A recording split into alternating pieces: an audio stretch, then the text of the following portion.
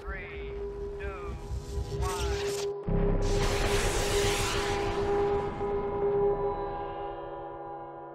Blockchain.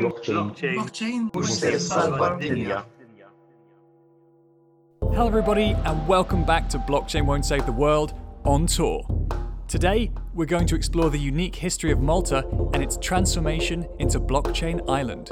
It's a fascinating story about how a tiny island nation with a population of just 500,000 people became one of the most well-known locations for blockchain businesses and the global community in just 2 short years. It's a story that mixes politics, law, money, a dash of hype, and some fundamental learnings about the role that physical countries play in the enablement of a global digital economy. This episode has it all, and the ink is not yet dried on Malta's role in shaping the areas of blockchain and virtual financial assets. If you were expecting a story about hype and crypto, think again. Get ready for some serious knowledge bombs and some deep thinking along the way.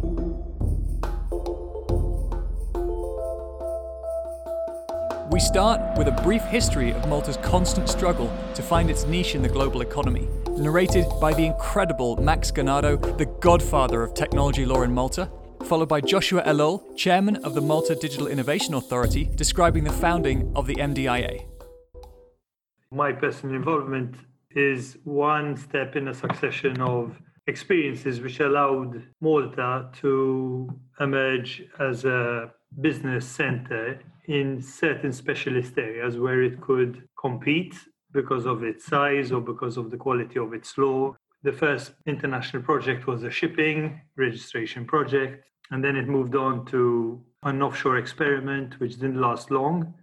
We then started aiming towards the European Union and therefore started getting rid of the offshore model, which by the time started to create difficulties in the world generally. And we moved to a financial services model, which included banking, insurance, investments, and fiduciary services. And each time we had to catch up with the sophistication of other legal systems in order to provide solutions for those business sectors. Malta has been blessed in a way with a very sophisticated legal environment because we are a very rare combination between civil law and common law. We've developed a capacity to understand both systems and the biases of both systems and the attraction of both systems. The common law system has a lot of practical, sophisticated solutions for the financial services world and the business world, and tends to be very driven by risk tolerance and also by practical solutions which are anti-bureaucratic. Civil law, on the other hand, has a very sophisticated structure for certainty and clarity. So bringing these two together always provided us with an advantage in whatever we did.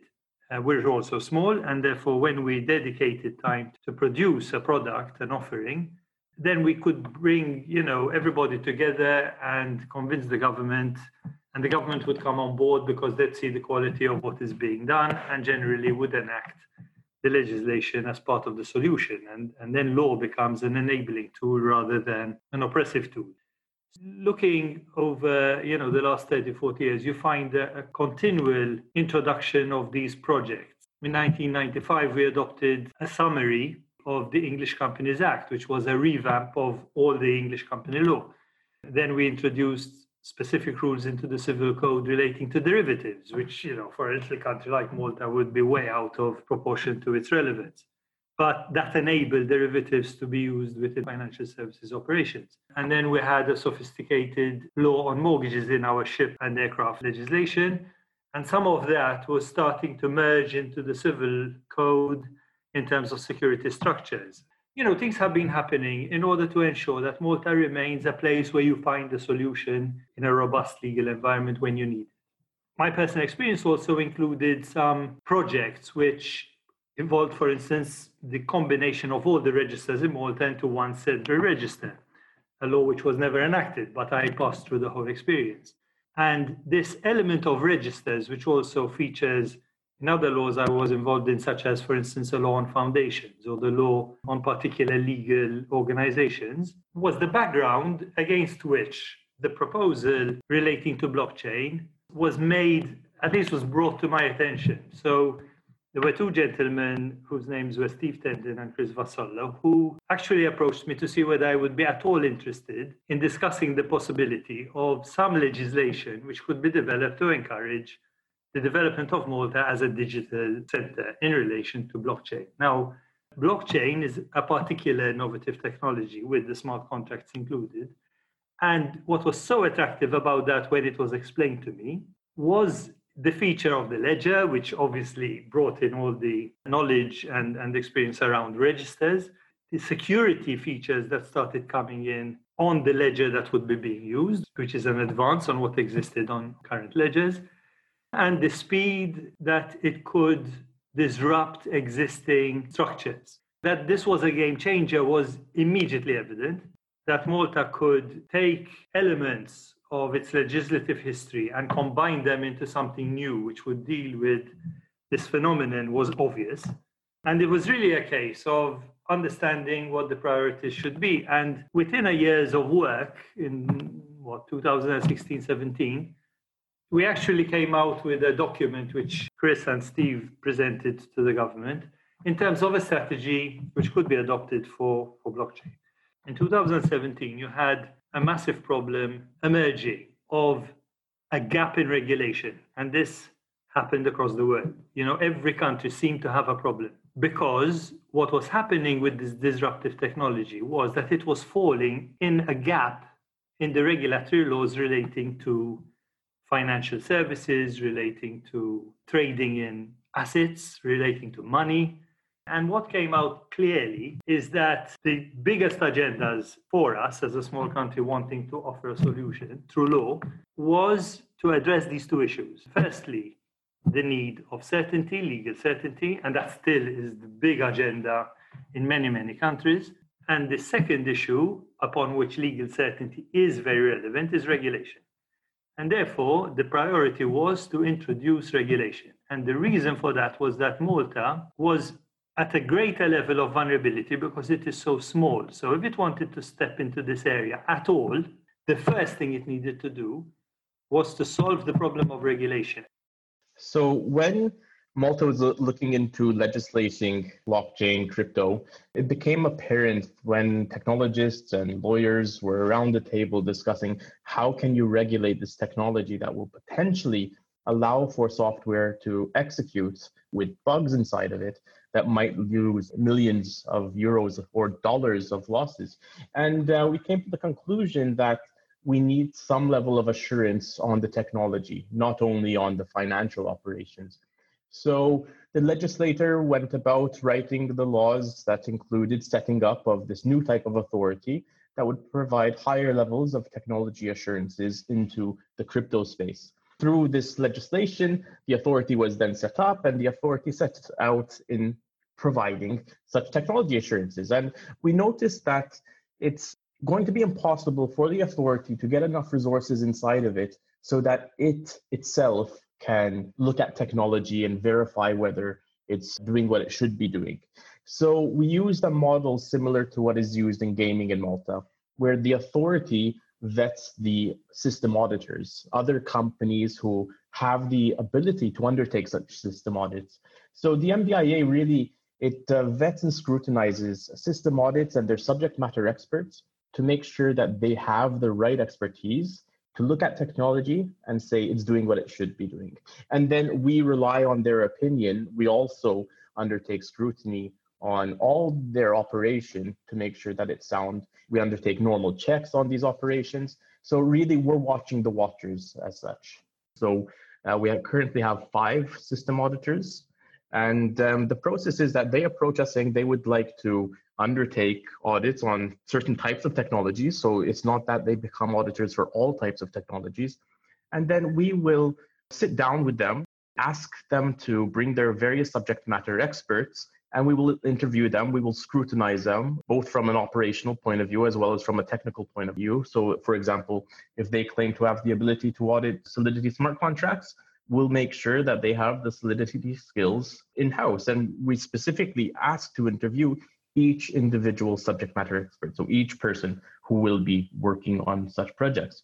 When we outsource, we're not really paying them to do it. Really, anyone who wants to certify their technology through the MDIA will have to approach a system auditor.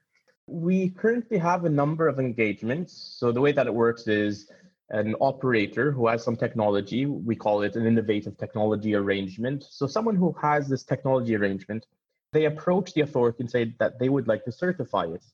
And they approach a system auditor who they say will look at the technology. And as an authority, we make sure that that particular system auditor has the skill set to give an opinion of soundness on this particular arrangement. And when we're scrutinizing, let's say, the subject matter experts, we're not only looking at their technology background, at their experience and their expertise, we're also looking at who they are as an individual. So we're undertaking due diligence on them.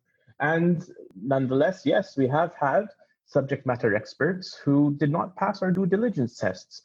Then, as we're undertaking various system audits, at certain points, we do find challenges that the system auditors find it very hard to find the subject matter experts who have the right level of expertise in the particular area that they're auditing. So the biggest problem that we're finding is finding the human resources who have the adequate technology background to look at all the different technologies. And this is amplified in the blockchain and DLT space, where often new types of languages are being developed on new types of blockchain. And if that platform comes to be certified, really, they are the only people who have the background in that language because they created it. So in particular cases like that, we'll need to outsource and we'll need to bring in language expertise in computer science and potentially compiler expertise, distributed system expertise. So really, if we don't find someone on the specific technology, then we can always rely on the underlying computer science expertise for the subject matter experts. So Malta was to become the blockchain island and use legislation and assurance as its differentiators for bringing safety, quality, and legitimacy to the blockchain space. Next up, you'll hear from Dave Pulis, CEO of ZBX, Jonathan Galea, the president of BitMalta, and more from Max about the early days of the rush to Blockchain Island and how things have changed since. I remember attending the Blockchain Summit, one of the larger events, and there was so much hype at the time. All the big players came over. The Winklevoos, the John McAfee's, like lots of different characters, and there was lots of anticipation. The Blockchain Island is going to be Malta's next savior. I think that hype is important. It's like Bitcoin at the end of 2017. And the reason why hype is important is because it attracts the attention. It attracts capital, but also it attracts illegitimate players to the industry. Now we're finding ourselves where we have to see who is actually delivering on those promises. All of those ICOs that collected a heck amount of money, most of them actually did not deliver on their product, but they were still sitting on the Ethereum or whatever the Bitcoin that they had collected. So lots of money was still tied up in those not so great projects. Same thing goes with the exchanges that they said they're going to relocate to Malta. I recall something like 60, 65 exchanges saying, hey, we're going to relocate here. But when they see the amount of work that needs to be done, then obviously the amount of licenses that will be granted is going to be probably something that you're going to be able to count on your fingers. And why do I say that this is a good thing, that people are coming back down to earth? Now it's time to actually deliver on product. Which are the exchanges that are coming up with real new solutions? Which are the ones that are going to offer real protection, like the same you defined in the financial world? Are there going to be emerging central depository, like what's happening in finance? Are insurances going to get involved with crypto exchanges? So if an exchange gets hacked, your money doesn't fly away with the wind. So all of these, I think, is very good for the industry, but obviously it's a time of reckoning. Who wants to be the first mover? But if you're the first mover, usually you're the sucker because you get all the problems because you're finding them for yourself and you're not learning from others. So the time right now, and when we're recording this, end of 2020, it's the time where there is more pain than gain, if I might try to simplify. But I think this is the time where you want to be in the industry because when you talk to someone, it's because they probably have a good product. Otherwise, they wouldn't have survived. I would say that first and foremost, back in 2018, I remember that it was a very, very hectic period. The reason being that Malta had just announced its intentions to create a regulatory framework which caters for companies in the blockchain and the crypto spaces. And that led to a sudden influx of companies looking to set themselves up in Malta and establish their presence in Malta without necessarily understanding what this regulatory framework would stand for. I mean, there were talks about Malta being, let's say, the best place to set up a crypto business because it has lax regulations, because it will provide funding for certain projects. There were certain points being thrown about, some of which were true, some of which were not. Because from our end, we were quite busy explaining what Malta actually stands for, the benefits it offers, what it does not offer, and obviously how one would go about in terms of carrying out their business here in Malta. We had, let's say, a lot of companies coming here and trying to avail themselves of the so-called grandfathering period under the Virtual Financial Assets Act, which regulates service providers like exchangers, brokers, custodians, and so on and so forth. Companies were required to come in and set up the company by the 1st of November 2018, which was the effective date. And obviously, up until the 31st of October 2018, it was just a mad rush by companies from all over the globe seeking to set themselves up in Malta. So it was a very busy time period. Then, obviously, when the grandfathering period came to an end, there was quite a number of companies which decided that they would no longer continue benefiting from the Maltese framework, and they did not proceed with the actual license application under the remit of the Malta Financial Services Authority. So I think the grandfathering period served as a period of time in order to separate the wheat from the chaff, and in that way be able to, let's say, sort out the companies which actually meant that they were serious about applying for a license and operate within a regulated environment. Apart from that, we also had certain initiatives in terms of, let's say, more tech-focused companies reaching out to Maltese government and the Maltese authorities and see how they can perhaps set themselves up within the local ecosystem, especially seeing how the Maltese government was seeking to actually implement blockchain technology, and also seeing how, again, since the service providers were looking to possibly relocate to Malta, then it also made sense for ancillary service providers like those providing development services to also be located here in Malta. So we did also see an influx in that regard.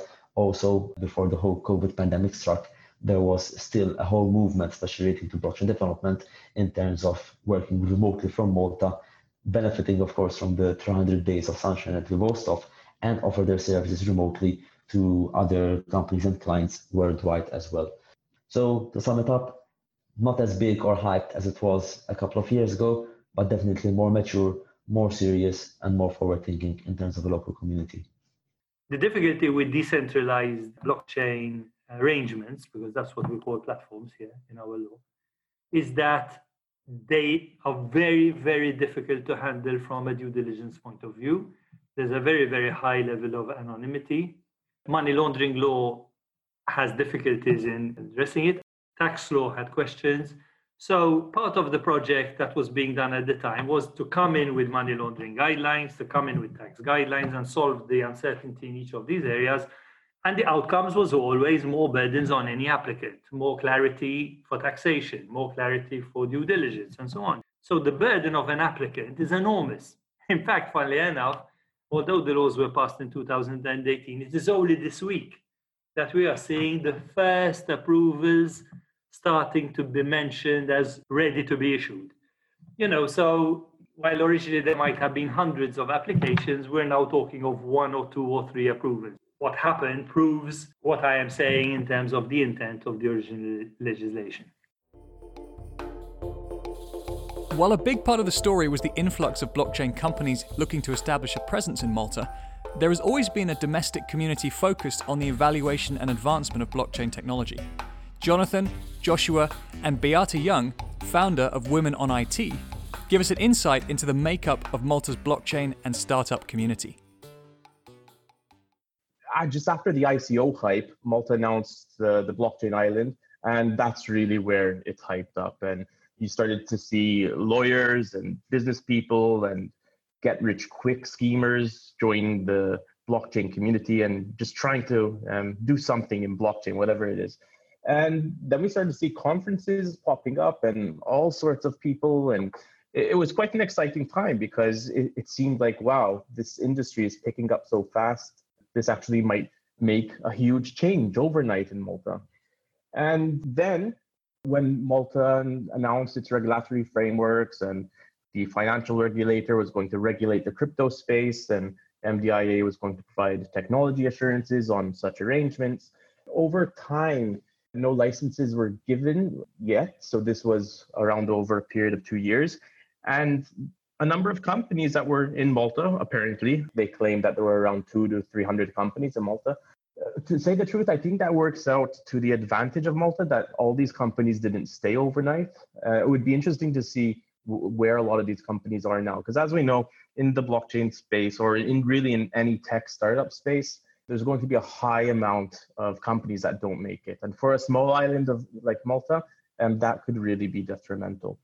And as well, we also know that in the space, there will be a lot of scammers. So I think the fact that we actually took slightly long in issuing these licenses worked out to Malta's benefit because it weeded out some of the bad players.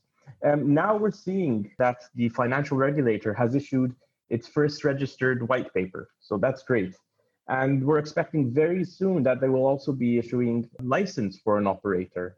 It's getting there. In regards to the community, I wouldn't say there's no community. I would say the community that exists now is a community that actually believes in blockchain and understands it. And we're driving a lot of this community through the master's program in blockchain that we have at the University of Malta. One would think that often such a program would be tech focused only, but we bring together techies, lawyers, and business professionals into the same program to create this ecosystem. And we have close collaboration with the various companies who are based in Malta to make sure that the educational ecosystem that we're creating goes beyond our university walls and extends to industry.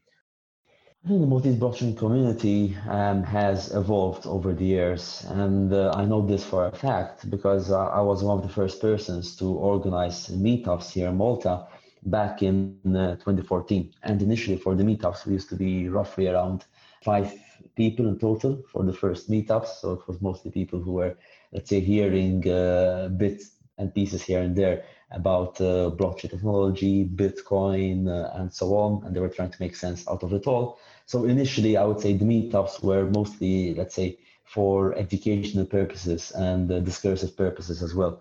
However, as time went by, we started seeing a bit more of an influx from lawyers and legally focused professionals in the meetups that we're organizing, simply because, again, they were hearing whispers of a potential regulatory framework which would encompass the use of blockchain technology and also services provided in relation to crypto assets.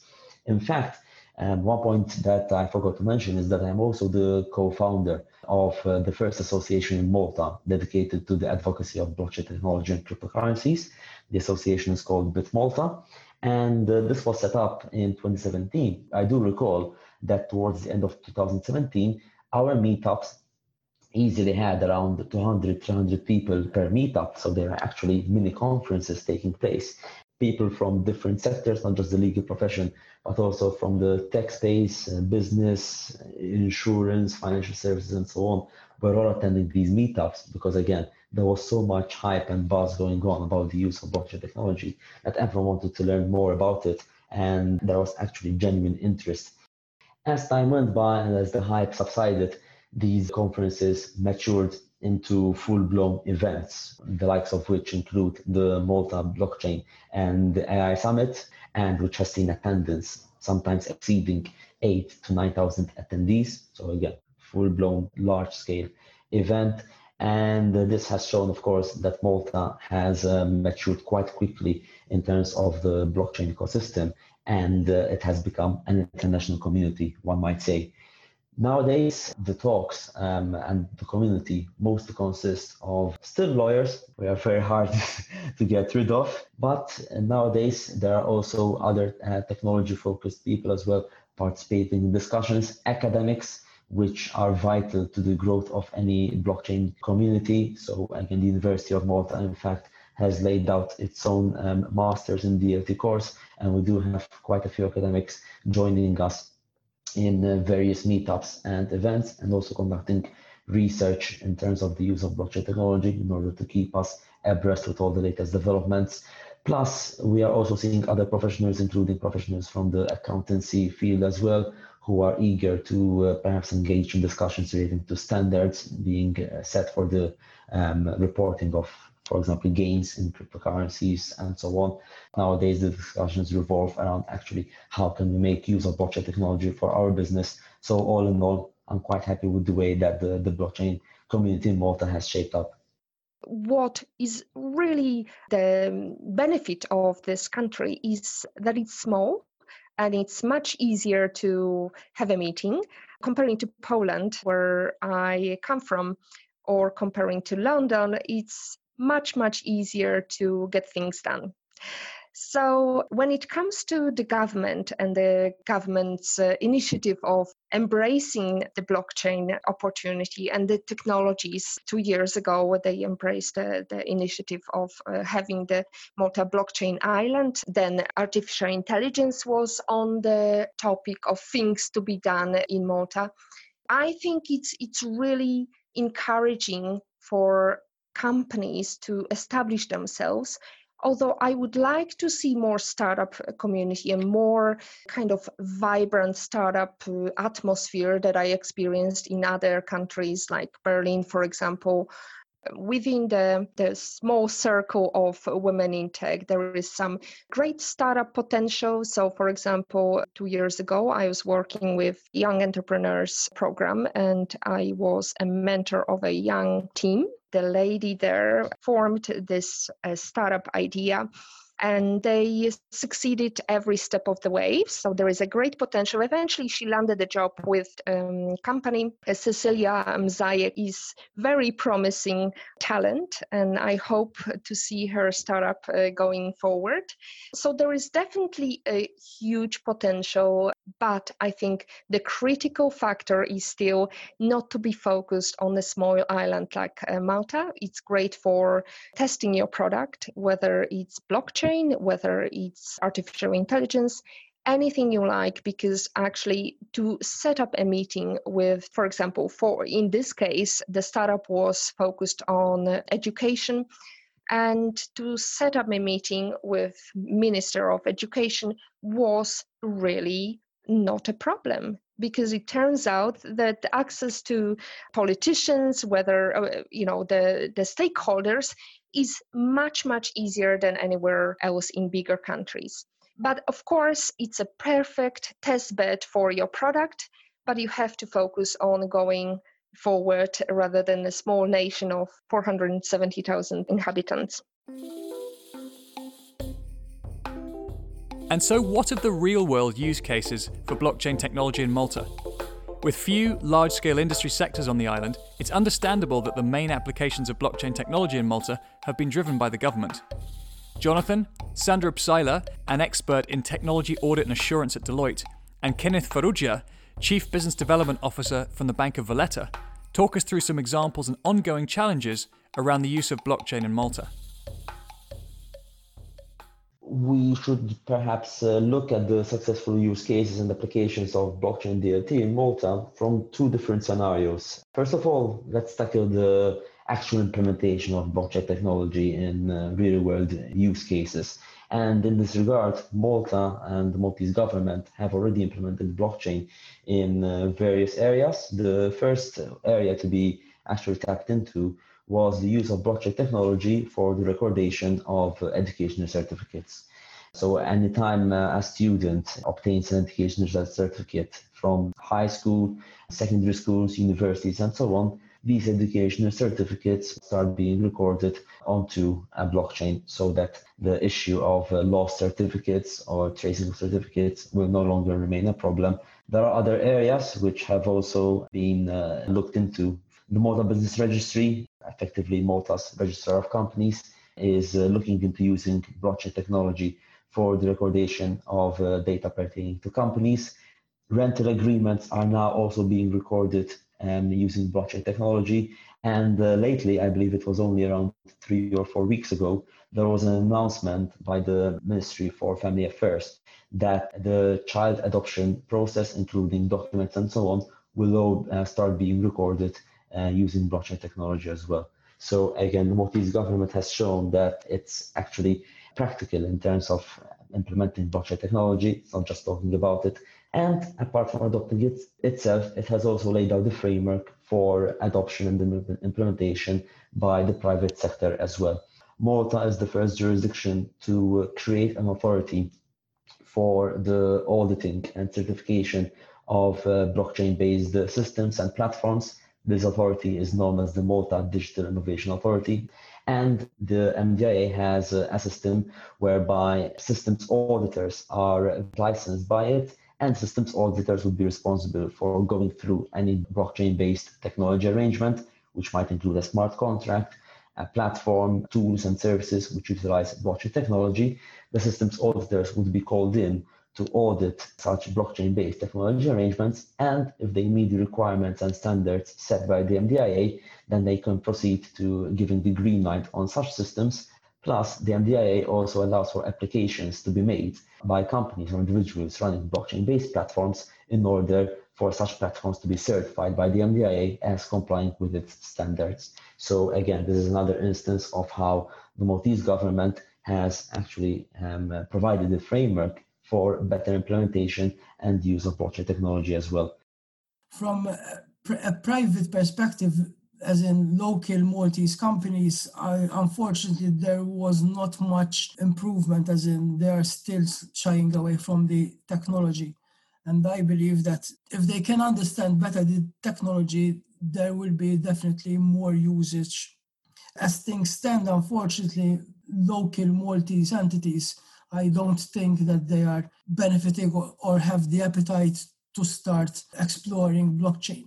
However, Malta was always used by overseas firms. If we see, for example, like what happened in the gaming industry again, many companies come to Malta because Malta has the right infrastructure, has the right people, has the right tax benefits, and English is also widely spoken.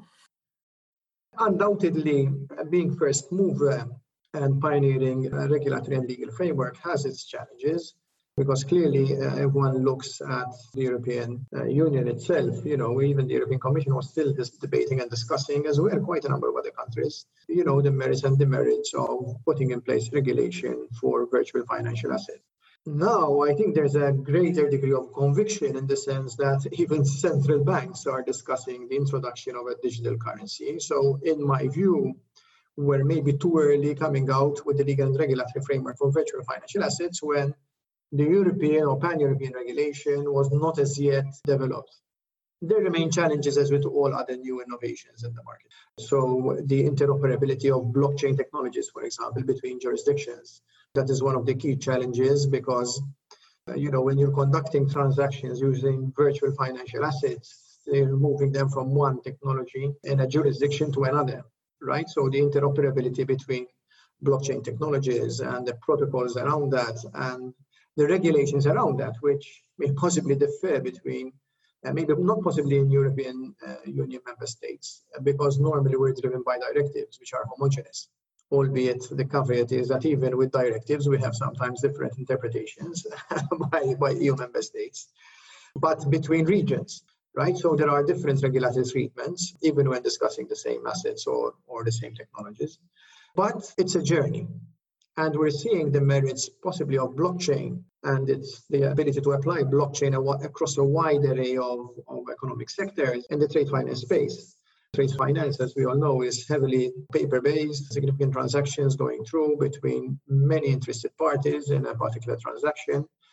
And where we've seen blockchain-based technology, really replacing and driving significant operational efficiency and security to a degree in the sector. And the same goes for the application of technology in the insurance space and with the insurance premium. So there are a lot of projects in process working around the blockchain technology And the same goes for virtual financial assets. It's very unfortunate that virtual financial assets have been somewhat clouded by money laundering and criminal activity. My reply to that would be the same can be said of traditional currencies, right? Where we've seen of late, a number of regulatory fines against, big institutions for AML weaknesses insofar as transactions in traditional currencies. So it's all about, ensuring that the regulations that today are applied to traditional currencies and traditional transactions, are applied in the same way to virtual financial assets in terms of having complete look-through to the beneficial owner of that transaction. But undoubtedly, interesting developments. I think we've laid the foundations. Clearly, the regulatory developments around blockchain and particularly around virtual financial assets is gaining traction. So, it's being actively discussed. And I think in the coming, hopefully, we'll see pan-European regulation around virtual financial assets, which maybe will revolutionize the way that we process even payments. We all know that particularly in the banking sector, when processing payments, we have to go through the pains of going from one correspondent bank to the other for a payment to arrive at its ultimate destination. And this is the revolution that blockchain and virtual currencies can bring to this particular space, making the payment process much more efficient than it is today and much more cost effective than it is today. Because clearly the fact that you have different pit stops before a payment arrives to its final destination brings with it significant charging structures. So in 2020, as we start seeing some of the first Maltese blockchain licenses starting to be issued, 4 years after the original Blockchain Island vision, where does Malta go next? What is needed to achieve the original vision? Or is there a need to change direction based on what's transpired in recent years? Max, Kenneth, Dave and Beata shared their views on what should come next. The truth is that the concept originally of a blockchain island was more conceptual rather than physical. And therefore, Malta could provide a solution and could even provide support for the regulation and the structuring and the testing. But it didn't necessarily have to happen in Malta. Now, there is a bit of a clash with what is happening on other fronts of taxation, for instance, where substance needs to be proven for a territory to host businesses. So if a business is not hosted physically in a country, then you've got a clash with that principle. And, it starts creating negative perceptions of post boxes and lack of regulation and lack of awareness of what is happening. So looking at Blockchain Island as a digital concept as well, you could see that Malta as a small country could embark on an environmentally friendly offering of assisting innovation and also bringing in support structures of legal types, of regulation and of audits and mechanisms within, potentially defective structures. But it didn't need to have thousands of companies being set up in Malta to operate it. So with that idea, the expectation of having people opening business in Malta was not high, and therefore we could succeed on the basis of a solution which had the quality of the digital industry we are speaking about, which is quite ephemeral. Really, it's all on the internet and it's non-physical. Now that is not an easy concept to deal with, and when you come into law, it's even more difficult because each territory has its own law. And the law of one country can't solve the problem in the law of another country. So, for instance, it was very evident immediately that a license in Malta to operate an exchange would only be valuable if the exchange is operating within Maltese boundaries. If the exchange went over to America or to Japan or to London, then they would need licenses on the ground there. The problem that there was that there was no licensing laws in the other countries yet, and there still aren't laws of that type. So the solution was limited in scope, but it showed a path going forward. In other words, there was going to be a time when the solution Malta had would start being recognized by other countries as a solution even within their legal system. And this is what we're seeing today with the European Union proposals, because as soon as the European proposals are actually enacted, then there's going to be a passport for the authorizations in Malta and to other countries. So, that plan has actually come to fruition. But it would take time. It was evident that the European Union is moving much, much slower than we were. And so, we have to wait for the time when the doors of the European countries in the European Union will open up to a Maltese authorized structure. So the opportunity we have now is that we've been there for 2 years already. We've seen how it's working. We've seen what it can produce. And we can lock into any regional solution very fast without doing anything else. And other countries, on the other hand, have to not only adopt the proposals being made, though the European Union has proposed to use a regulation, which is interesting because that means it's directly applicable and there's no need of transposition. And therefore, what is done here is immediately going to be relevant and accepted in the other countries. So I think that is the big opportunity. Now, what has happened as a result of a combination of COVID, reputational detriment that has been hitting Malta because of bad governance at government levels and weakness in some regulatory structures, and the fact that this area of activity is still a concern in several countries due to the potential use of Bitcoin and other digital assets in criminal activity, the government has taken a bit of a step back. So there have been no new developments in terms of regulation, and what we are doing is focusing on what we did in 2018. I was involved in a project that moved quite a lot, but is sort of on the back burner at the moment, which was trying to understand the next step of global relevance in a way by creating a legal entity or giving legal personality to these innovative technology arrangements. And we had reached a very advanced stage. I believe in the next few days, an article should be published in MIT Technology Journal about this project, which is basically recognizing legal personality or legal structuring around the blockchain platform. So if you suddenly give it legal personality as an operation, you then solve some fundamental difficulties in legal systems, such as, for instance, governance issues or liability issues, which at the moment are still very uncertain in what we are seeing and as things are developing. So there is this project which is ready to go, so to say, to the next phase and possibly even towards legislation, which could be the next development in Malta, which can then be of global relevance because legal personality in one country has traditionally been easily recognized in other countries. So that doesn't have the same problem of exportability. In terms of business development, we just have to live up to the promise of quality which we made 2 years ago, both on the regulatory front and on the technology front. A lot of effort is being done to get over the problems of compliance and the reputational issues. And if more effort were to be done in order to overcome those kind of problems, then the opportunity for what was designed, just like many other projects that have been done, will emerge more evidently. As they say, charity begins at home. So the deployment of blockchain within national entities is undoubtedly key, and not only for possibly linking it just to the deployment of this technology within government, but also the deployment of this technology within the wider industry itself. Malta has a national strategy, which is had a national strategy up till this year, 2020, and technology can impact markedly, citizens, businesses, and government. And I think putting in place the required regulation, the required legislation, the infrastructure, and the human capital around that, I think will come a long way to have in place the right foundations to enable all these stakeholders to deploy technology to the benefit of their respective interests, if we're talking about citizens, or to their respective operations, if we're talking about businesses.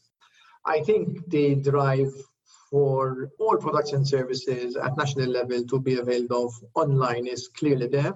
Malta ranks very highly in Europe insofar as e-government is concerned, and there is a significant drive by government to go digital, to enable digital access. Equally so, I think what's imperative is human capital. And ensuring that we develop and build the right digital skills and competencies in the marketplace to service the grower needs.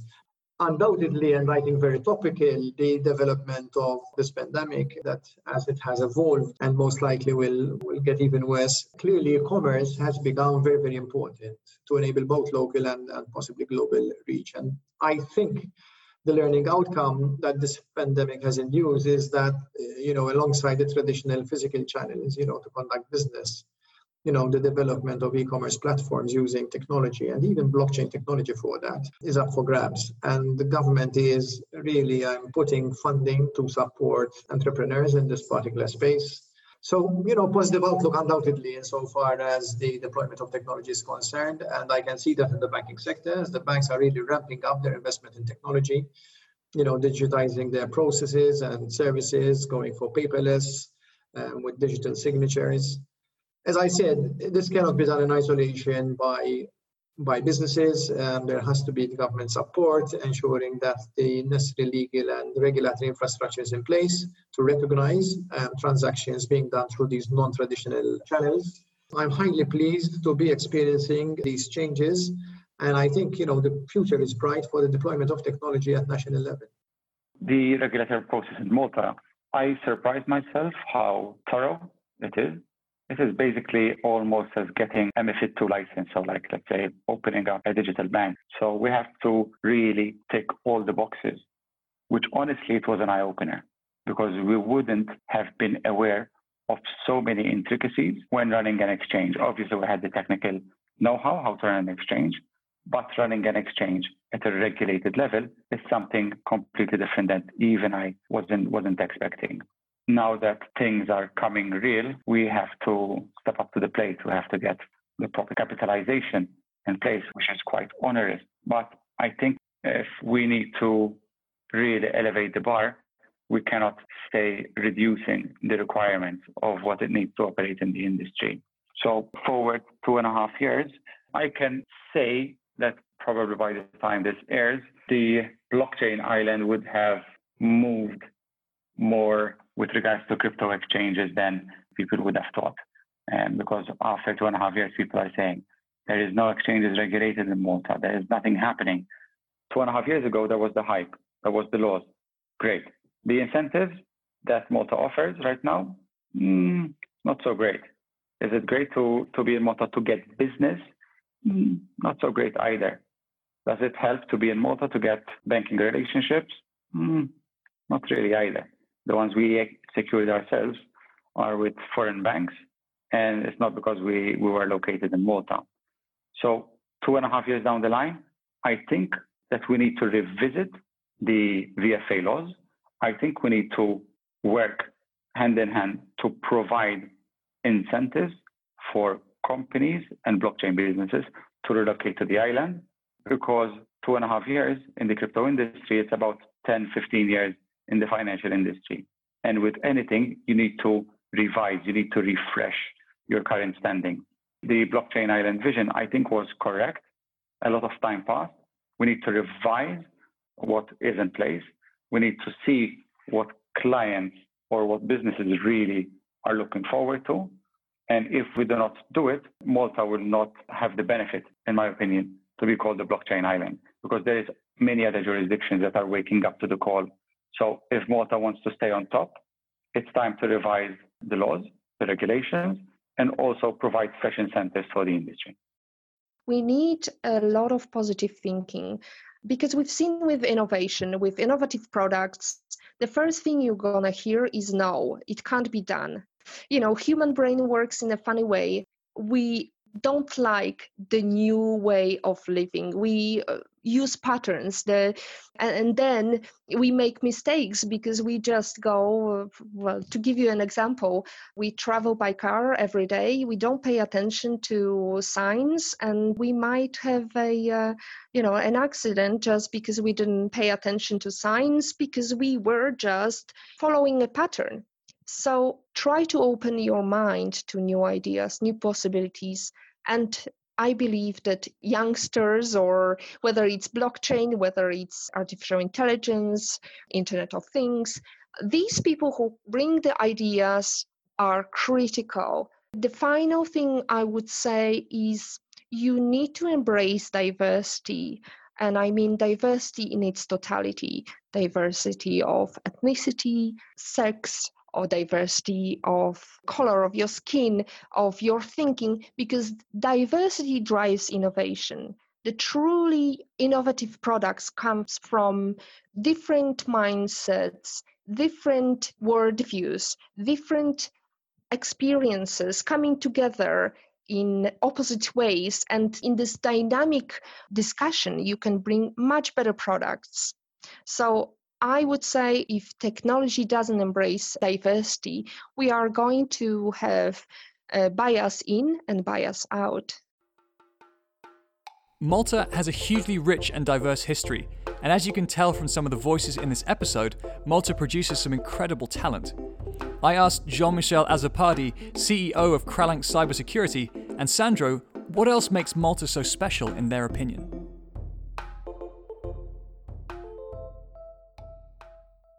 The talent, I would say, is pretty decent. Of course, we're a very small pool of people at the end of the day. So, there can only be so many great people to work with, just from the sort of sheer mathematical perspective. But there are some really, really smart people here. And I mean, for example, there's a little company called Hotjar, started up by a couple of Maltese guys. They basically created a tool to leverage CRO. So SEO would be the art of getting people onto your site, and CRO would be customer revenue optimization. So the art of converting visitors into customers. There's a lot of hunger here. You have to understand that we offer free education. We offer free college education. So the daughter or the son of a farmer can grow up to become a PhD student in IT. And that creates lots and lots of possibilities. So people here are really hungry.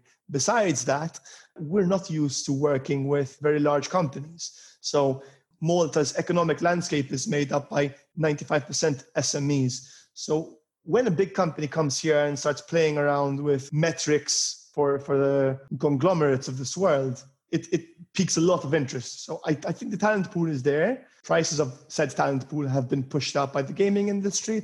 Not necessarily a bad thing. We're still a whole lot cheaper than the majority of Europe, definitely the US. One of the things which I'm super proud is that we don't have any natural resources. We don't have coal. We don't have nothing. We just have people. And when you consider this and compare it to other countries, Malta has a very good standard of living, full working population. The unemployment rate is at an all-time low. And all this is coming from the people. The fact that we were able to transform Malta from a rock, literally a rock, to having all the different technology infrastructure, the state-of-the-art hospitals that we have here, from nothing to be able to build all this, it can only show how the Maltese are able to work and build something big from nothing. And so that's it. It's impressive to hear the hidden perspectives around how Malta made its mark on the blockchain world, and the extent to which this was driven by political vision and legal talent, as much as it was by cypherpunks and cryptocurrency exchanges. It's clear that today there remains a need to anchor the digital world in the established law of an individual jurisdiction. This is how our laws are made and enforced today. But I have a feeling that may need to change, and the Maltese technology and legal community may play a bigger role in this transformation than many will realise.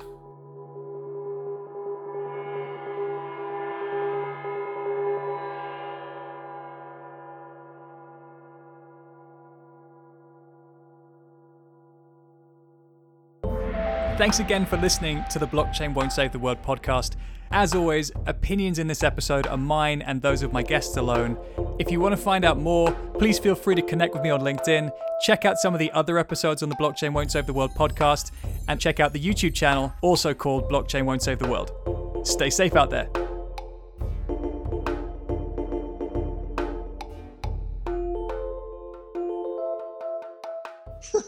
We make some epic honey. That's basically it.